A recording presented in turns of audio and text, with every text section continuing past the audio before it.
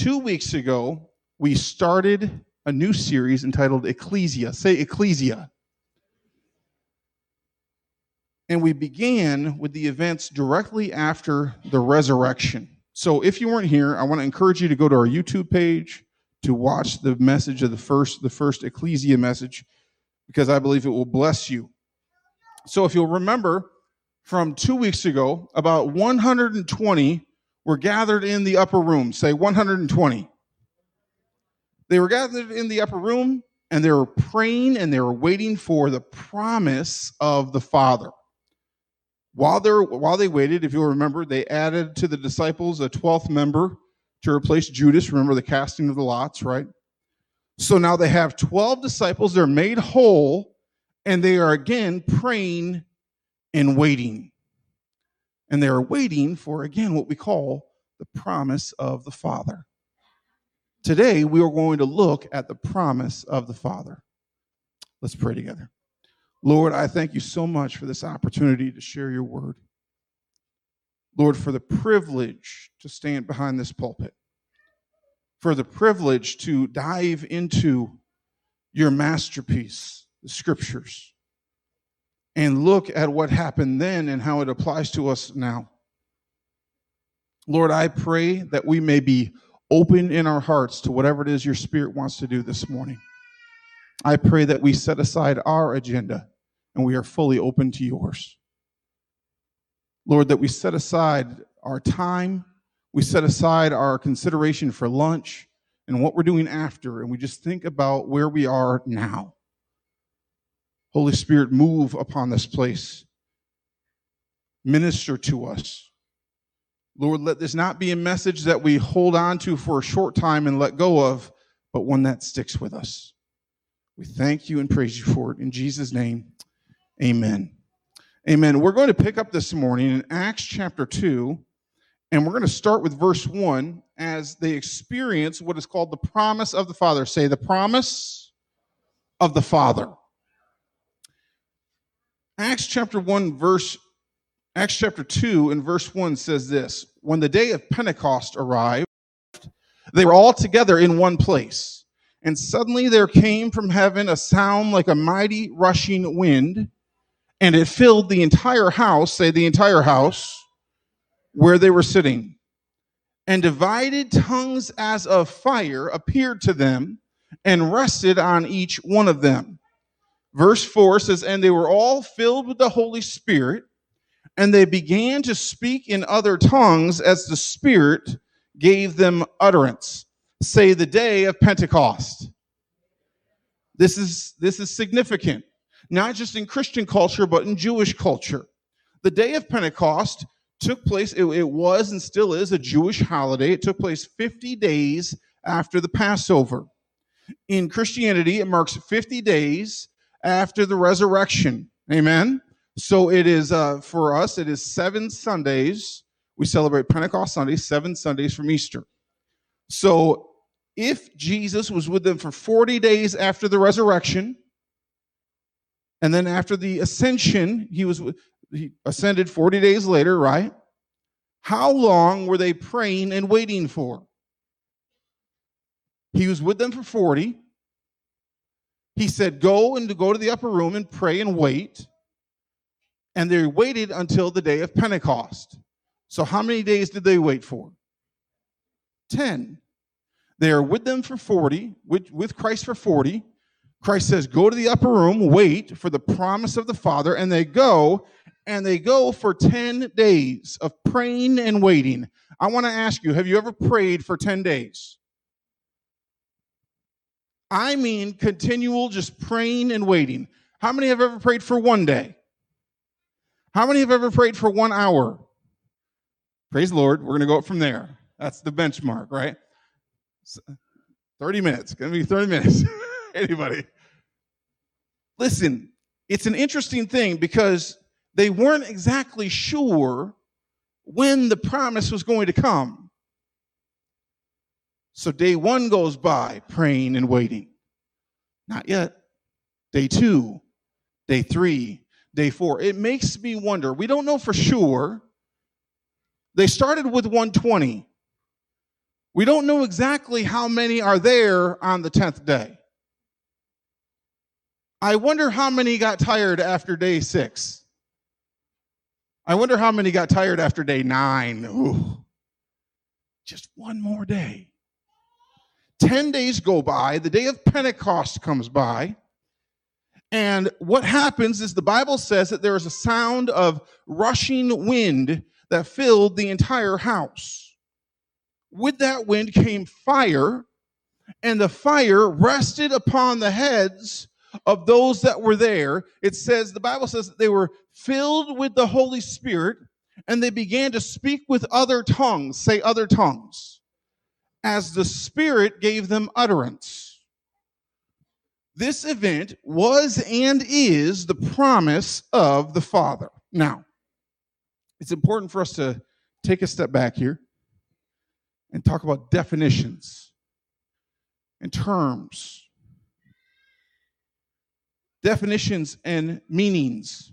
This church, where you are here today, is what is referred to as a Pentecostal church. Amen?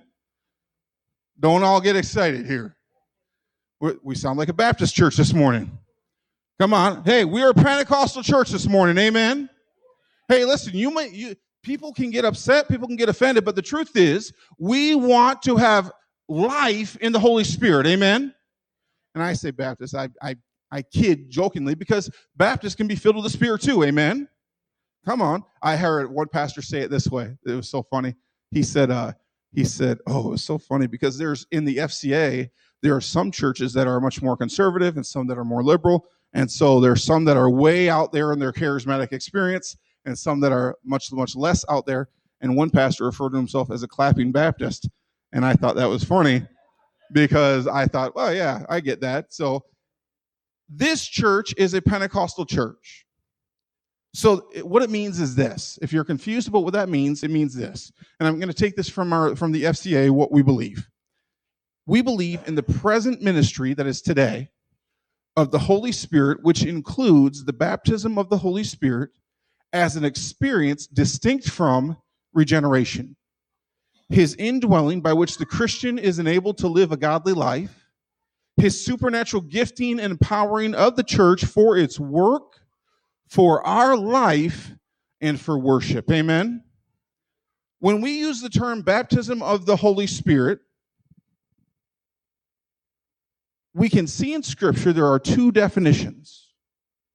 There are two definitions to baptism of the Holy Spirit. What does it mean? One is given by Paul. Paul says in 1 Corinthians 12 that we are baptized into one body. Say one body. That is, at the moment of salvation, when I have accepted Jesus Christ into my heart, there is a work of the Holy Spirit in your life that brings about regeneration of your spirit. The Bible says whether you are Jew or Greek or slave or free, right? Jew or Greek, slave or free, you were once dead in your sins, but now you're alive in Christ. Amen? So, the other definition, so that is one definition by Paul in 1 Corinthians of baptism. We are all baptized into one body. Second definition is given by Luke. Luke gives this definition, who is the author of Acts, of course. And this definition is different. It means that we are filled to overflowing with the Holy Spirit. This is a secondary experience to salvation and should not just be a part of the life of the believer, but part of the continual life of the believer. Amen? It wasn't just, well, I had an experience with God in 1995, right? 2 weeks ago I said 1987, so we're moving up in the timeline here. I had an experience with God in 1995, and boy, something happened, and I got goosebumps, and I got the chills, and now I'm Spirit-filled. I don't care if you were Spirit-filled in 1995. I care, are you Spirit-filled today? People say, well, I got it once. I'm sorry. Well, you don't understand. Years and years ago, I was praying. I was in a service. I felt the Holy Spirit, and I got it. And what happened? I went home. and I watched TV. And then I went to school. And for years and years and years, I kept relying on that one experience to constitute whether or not I was filled.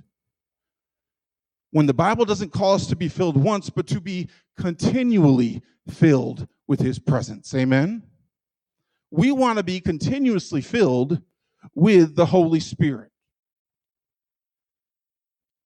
When we use the term baptized in the Holy Spirit or filled with the Holy Spirit, this is what we're referring to.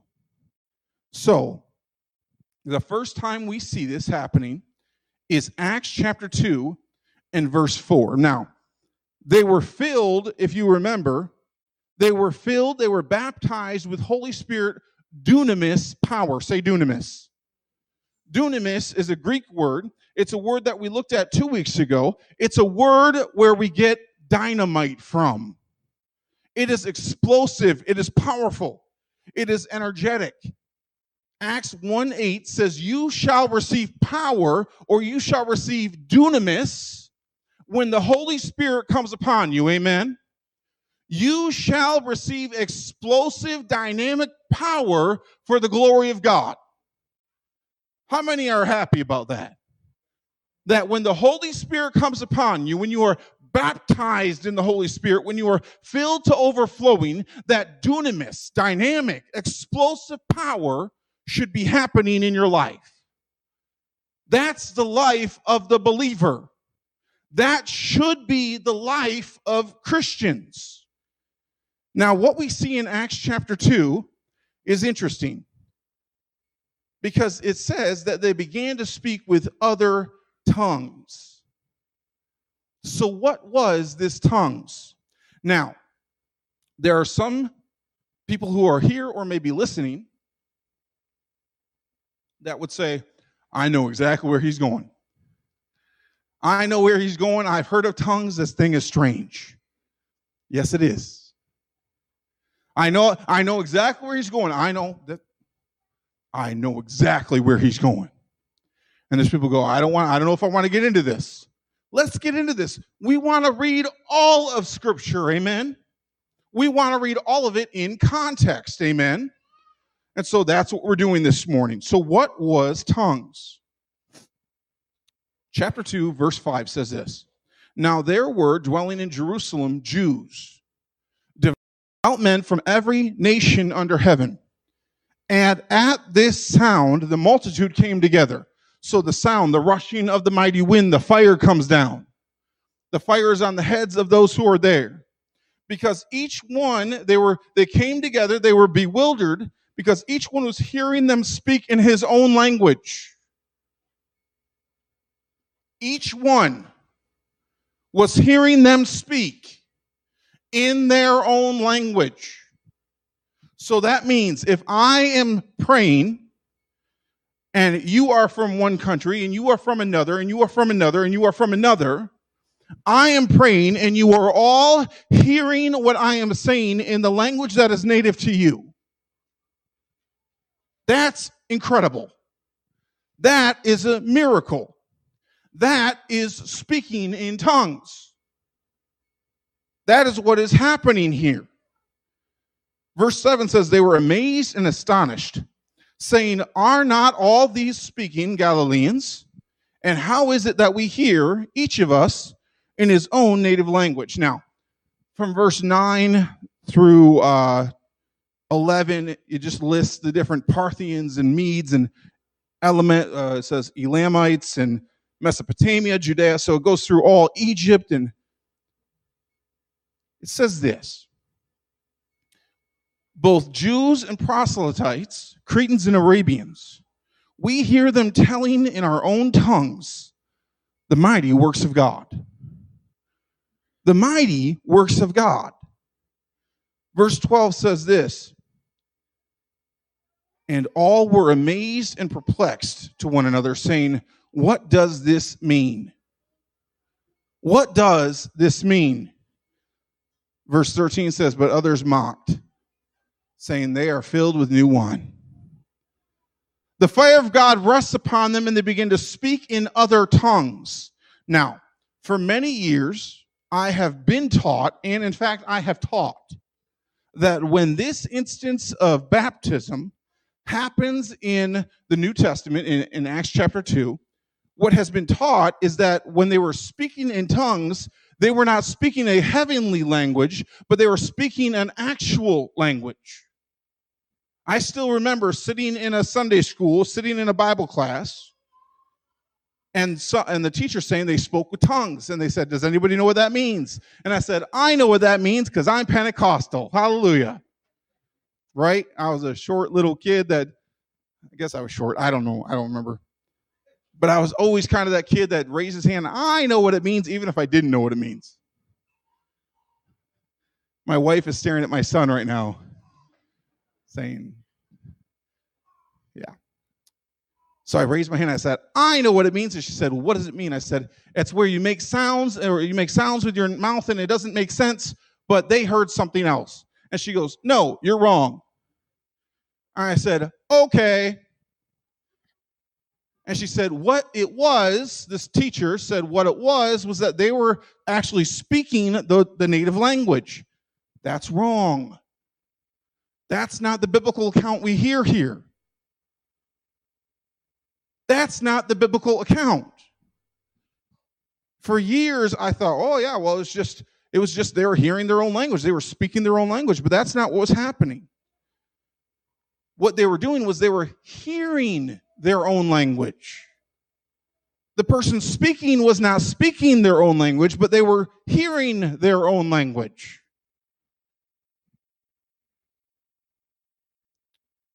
I believe that we can look at the context of Scripture and see that what was spoken was in fact a spiritual language, or one that does not make any sense. What we would call gibberish or nonsense. It didn't make any sense, but that was the speaker. The hearer was hearing their own language by the power of God. Now, how do I see this in the context of Scripture? Number one, the Bible says it was the Holy Spirit that gave them utterance. They spoke not by their own thoughts, but by God's. Amen? Number two, the Bible tells us that tongues is given as a sign to the unbeliever. It happens here to the amazement of the different people that were there.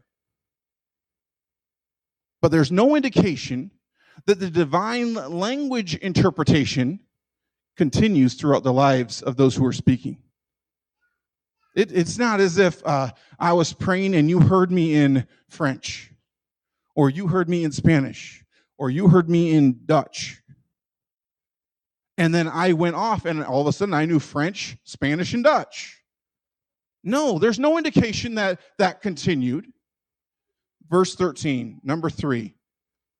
Verse 13 says that others mocked them, believing that they were drunk. They believed they were drunk. It means that what they heard sounded like gibberish. To them, it was nonsense, but to others, what they heard was their own language. Now, one of the other reasons I believe this is not just the context, but my experience. You say, what's your experience? I was reminded of a friend at a church who was praying over a Hispanic man. The man got done being prayed for, and this is a friend of mine. Actually, both people were friends of mine, and I was at the service when this happened.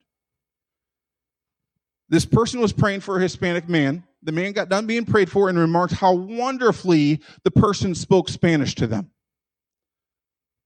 The problem was this: the person that was praying didn't know any Spanish. Didn't know any Spanish at all. They were simply praying in tongues. And what the person heard was perfect Spanish. How incredible are the gifts of God? You say, Pastor David, I don't believe that. You don't have to.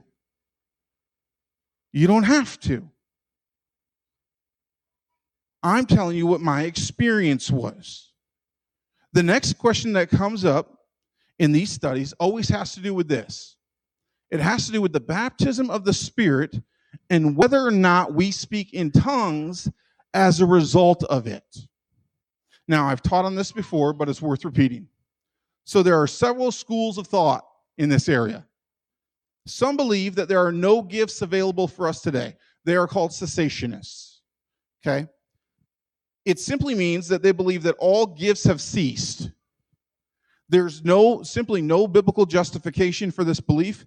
And to be honest, I find that those who are cessationists are usually angry and sad. I really do. I find they're unusually angry and sad Christians. To me, it's no wonder why. When the power of God is not moving and evident and working in their life, it's no reason they're sad. It's no reason they're angry or upset. Then there are those, listen to this carefully, who believe that a person is not saved unless they have been filled with the Spirit and speak with what we call tongues. Now, this is heresy. It's heresy, right? It has no biblical justification and is a view held again by an angry minority. Then we have different groups. There are those who believe that a person can be saved, but is not filled with the Spirit unless they speak with tongues. Now, this would fall in line with many godly, loving Christians, loving believers that identify as Pentecostal or charismatic. And honestly, we regard them as brothers and sisters in Christ. Amen? So they would be in line with the Assemblies of God, Church of God, things like that. Many of us came from a tradition such as this. I grew up in a tradition such as this. But even in this view, I would say clearly the emphasis on tongues is beyond where it should be. That the emphasis on tongues is beyond where it should be. One pastor said it this way: tongues aren't the point, Jesus is. Amen? Tongues are not the point, Jesus is. And people say, well, hold on, there's Acts chapter 2, there's Acts chapter 10, there's Acts chapter 19, that when they were filled with the Spirit, they spoke with tongues. Yes, that happens. We would say in our understanding of Scripture surrounding tongues that it was a part of the narrative, but it wasn't part of the normative. That it was it was a description of what happened, but not a prescription for what has to always happen. And you say, Pastor David, why do you believe that? There's far too many people who believe that speaking in tongues is the gift instead of a gift. And so they'll go to someone and say, well, I speak in tongues. Do you speak in tongues? Well, I used to speak in tongues. I've spoken in tongues for years. Do you speak in tongues? And that's what people do. And so they create subsections within believers of, well, I speak in tongues. Do you speak in tongues? And I will say, well, I have the gift of healing. Do you have the gift of healing? Well, no, but I speak in tongues. And that's the interesting thing, is we've created subsections of Christians who feel that they are more holy or more open to God because they speak in tongues, and other Christians who don't speak in tongues and they feel less holy or less open to God. That is not biblical. Throughout all of Scripture, there were only two writers who made a point of discussing tongues, Luke and Paul. And it's worth noting that they were very close together in ministry. Not one other writer in the New Testament mentions it ever. Ever. Even the first-hand witnesses to the Upper Room Pentecost event, they don't mention it in any of their writings. In fact, Peter discusses spiritual gifts in 1 Peter and not once mentions tongues. Paul says this. I like what Paul says. 1 Corinthians 14, 18 through 19 says this. I thank my God I speak with tongues more than you all. Yet in the church, I would rather speak 5 words with my understanding that I may teach others also than 10,000 words in a tongue. In the church, I'd rather speak 5 words that you understand than 10,000 words you don't. So what are we to conclude from all of this? Number 1, tongues is a gift, and a gift that is valued by Paul, clearly.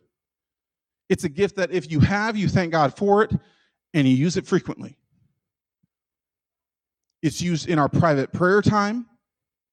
If it's used publicly, there should be an interpretation by somebody else. And Paul directs us that there shouldn't be too many tongues or interpretations within the church service. If it happens, praise the Lord, we will flow in that. And if it doesn't, praise the Lord, we will flow in that. It should be, if it's something that God has gifted you with, praise the Lord for it. Amen. Number 2, not all speak in tongues. Not all are prophets. Not all are teachers. It doesn't mean that you are less holy or less open to God. Amen. Maybe you don't speak in tongues, but God has gifted you with healing, or God has gifted you with miracles, or God has gifted you with wisdom. But that's an entirely different sermon. So this incredible baptism in tongues event happens in Acts chapter 2, and Peter hears the crowd saying that they are drunk. Whoa, these yahoos are just drunk. They're filled with new wine, is what they say. And now the man who has denied Jesus 3 times steps into the role that God has been preparing for him the whole time. I want to stop here and point this out. The man who denied Jesus 3 times is now about to step into a role that God had for him the whole time. There may be some of you here today who don't feel like Peter after the resurrection, but feel like Peter before the resurrection. You have denied Jesus over and over and over again in your life. Peter did it 3 times. He was worried about being associated with him. How many can relate? He was worried about being associated with this Christ, this Savior, this King of the Jews. After the resurrection, they spend 40 days together. He sees him ascend to heaven. They go to wait and pray for 10 days. After 10 days, the Spirit comes in like a rushing wind and fire appears over his head. He goes out and begins to speak in tongues, and people hear it in their own language. And now the man who decided to deny Jesus steps up into what God had for him. If you are worried that God may not have something for you because of how you are right now, I'm telling you, when you repent, when you get right with God, when you become open to the Holy Spirit, when you move in that, God will put you in a place where you will be able to minister to those around you. Peter does just that at this moment. Acts chapter 2, he starts to preach a sermon. He is saved, he is filled with the Spirit, and under the power of the Holy Ghost, he begins to preach. The sermon happens in verses 14 through 40. It's a sermon that cuts him to the heart. He reminds them of the prophecies of David concerning the Messiah. And with conviction, he reveals that Jesus Christ is Lord, and that it was them who crucified him. He calls on them to repent in the name of Jesus. He calls on them to be saved from a crooked generation. How many know we are living in a crooked generation?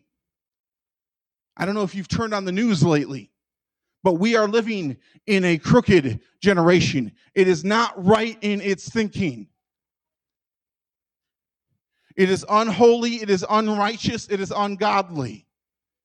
And as the church, we have a responsibility to uphold the principles of the Bible. Amen?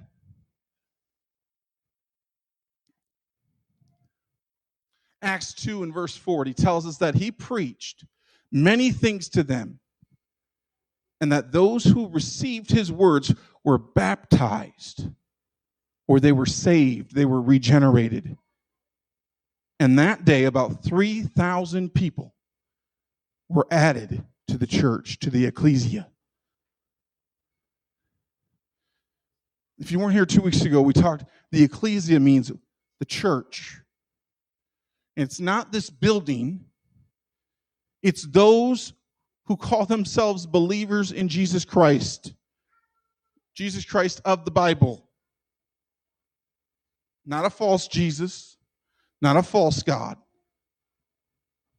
And that those who come together and believe in Jesus testify of Jesus. They are part of the ecclesia. They are part of the church. Peter preaches under the power of the Holy Spirit. He preaches out of the filling and then the overflow of the presence of God. And in doing so, he is drawing souls toward Christ. When you minister out of the overflow, when you minister out of that, just the Spirit coming up and flowing out of you, it will draw men to Christ. Why? Because the Holy Spirit never points to himself. He only points to Jesus. That's why it's so worrisome to go to these churches and look at these pastors and talk to these people who are following gifts and signs and wonders and just looking for the next sign, looking for the next gift, looking for the next wonder. Stop looking for those things. Stop looking. You will be led astray so easily by looking for signs and gifts and wonders. Instead, stop searching for gifts and start looking for the giver.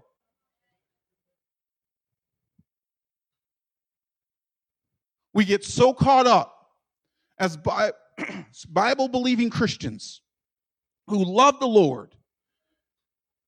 When's the next miracle? When's the next sign?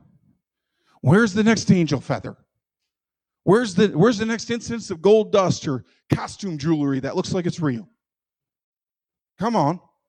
And we get caught up in that stuff. The Holy Spirit always points to Christ. And there's many Christians who are worshiping the Holy Spirit when they need to be worshiping Christ. We understand the Trinity. We understand these three are one. But the role of the Holy Spirit is always to point to Jesus. To be filled with the Spirit, or what we call to be baptized in the Holy Spirit, is to be filled with the overflowing presence of God. Listen, when you're filled with God, you're not filled with sin. Amen? When you're filled with God, you take on a boldness to share your faith that you wouldn't have otherwise. When you are filled with God, those around you take notice that something is different and they want to be a part of what's going on. When you are filled with God, gifts will operate through you. And when you use those gifts properly, you will bring God glory and lift Jesus higher in your life. When you are filled with God, when you are baptized in the Holy Spirit, when you are filled to overflowing. And some of you have been Christians a long time, and you've never experienced the filling of the Holy Spirit. Some of you have been Christians for a long, long time. And maybe you prayed one day back in 1995 and you felt a shiver. You shed a tear. And you said, "Oh, I got the Holy Spirit."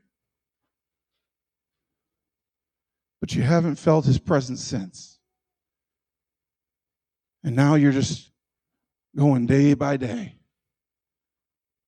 hour by hour, with some semblance of a relationship, but no semblance of intimacy. So there's a difference between relationship and intimacy, right? I can have a relationship with my wife, but when there's no intimacy, it creates problems. Oh, I know them. How many ever heard somebody say they know a celebrity? Oh, I know them. I ran into them on the bus once. I ran into a celebrity when I was in the airport. There's a band, I don't know if you ever heard of it, called Five Finger Death Punch. How many ever heard of that? Right? I'm in the restaurant at the airport waiting for my flight to Arizona. And about two feet from me sits a guy. And I looked at him real seriously, and I said, "Excuse me, I'm going to need 6 feet."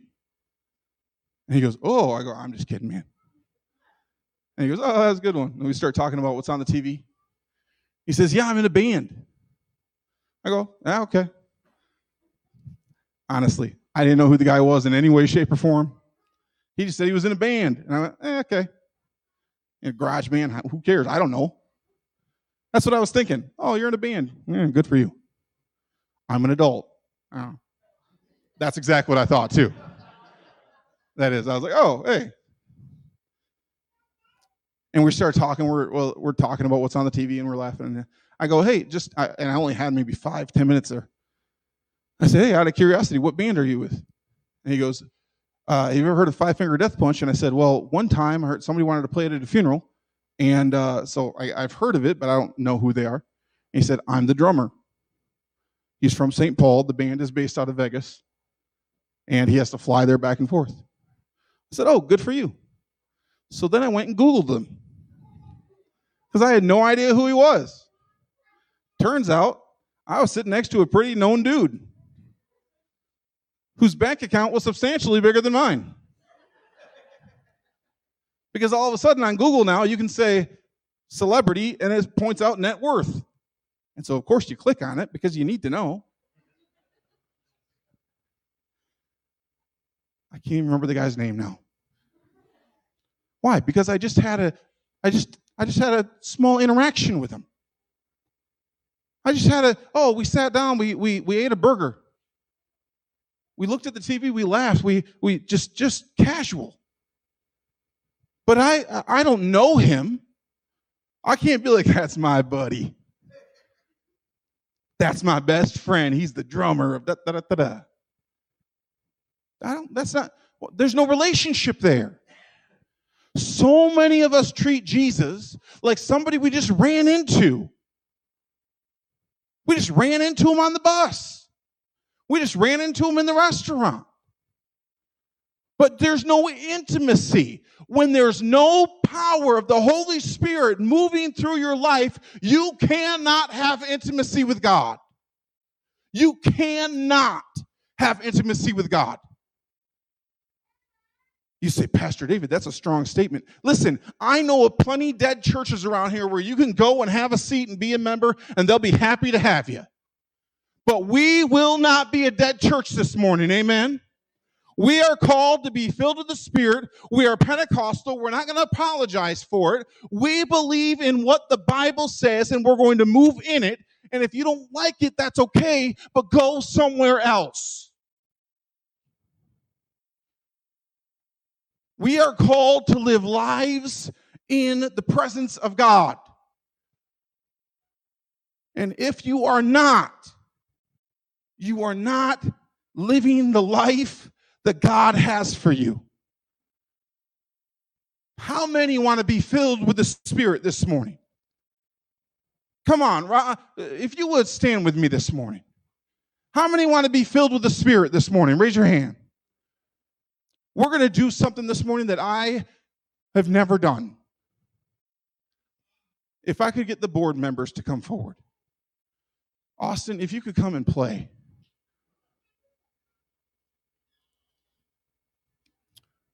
If my wife could come, if Doug and Carol could come up as well. Carol, put the baby down, for crying out loud.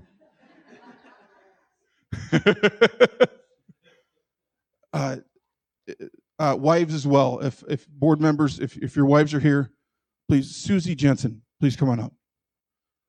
Steve and Suzanne Mann, please come on up.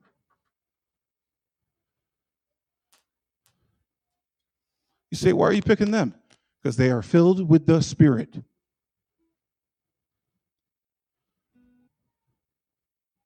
How many want to be filled with the Spirit this morning?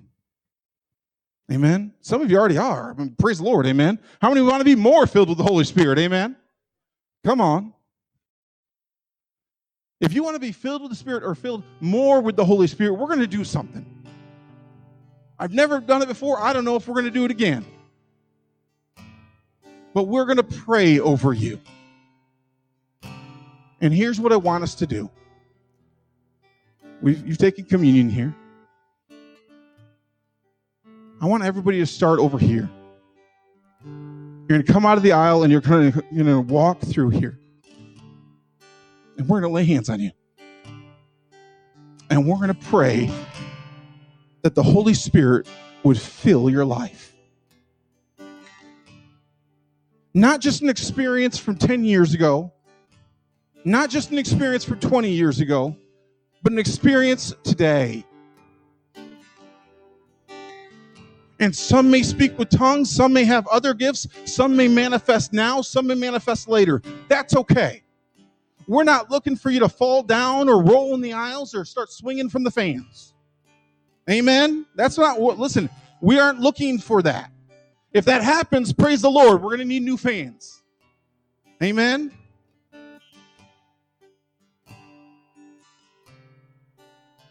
If you want to be filled with the Spirit, get in line. Over this way.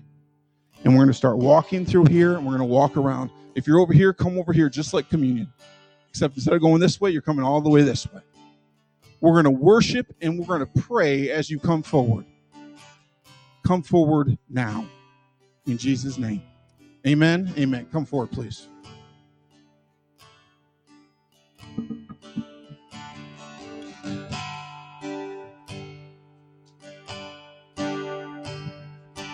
I'm sorry. Let me give you some direction here. If you're on the board, as they're walking through, just lay hands on them and let them keep walking.